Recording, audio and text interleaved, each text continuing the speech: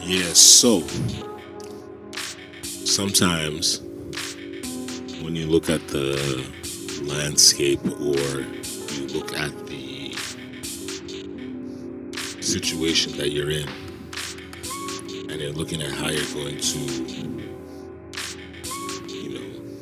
generate some kind of dough and you realize you're doing three, four things and one of them is not the most lucrative.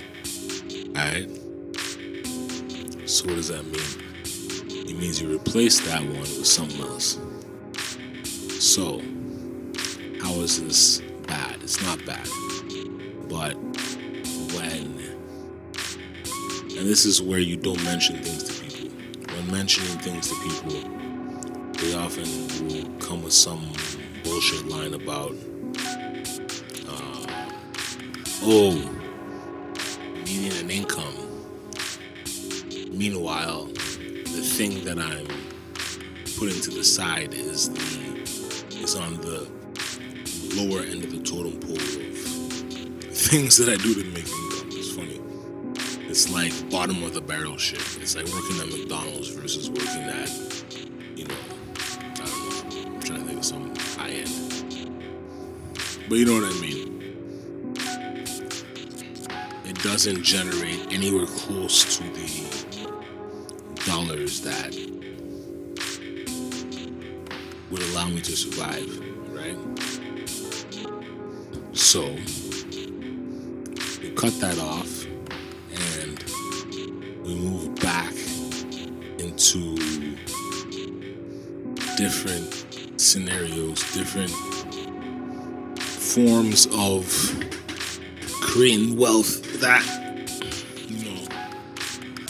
you had been doing before, but then you backed away and then you were trying to play the conventional game, and then now it's like, yeah, this is bullshit. Especially when the world is like slowly but surely falling apart. Alright? So this becomes the not dilemma, but this becomes the reality, right? Most people I know are in some form or capacity struggling with living month to month or whatever. Some of them have savings, some of them have cash savings, some of them have savings in the bank, some of them have under the mattresses, some of them got it buried, some of them got it in crypto, but in the end they don't really have dough. You know what I'm saying? And if they did, they wouldn't be in this town. So this is where, let me see, 1 second. There's a few things here, and this is all tied to, here we go. There's a few things here that are open and also benefit moi, and also technically are up my alley.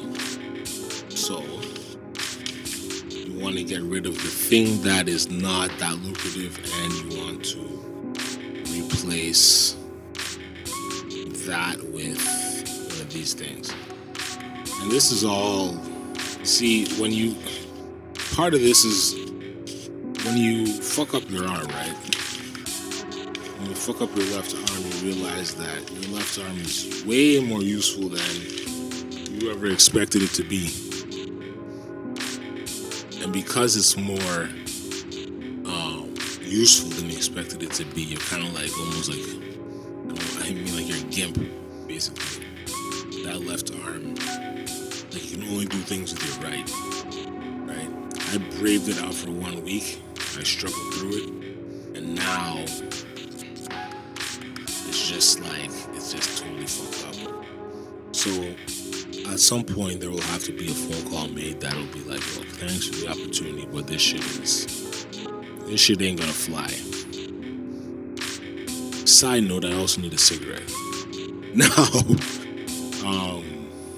yeah, it's impossible. Like this hand is toast, and I gotta find a way to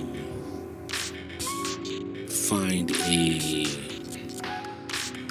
form of employment or form of job or side hustle or just go off grid and just grind and deal with the fact that this arm's dead.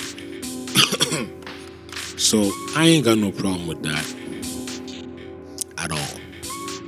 I don't feel anything towards it. I don't sit here and like come up with a kind of like moral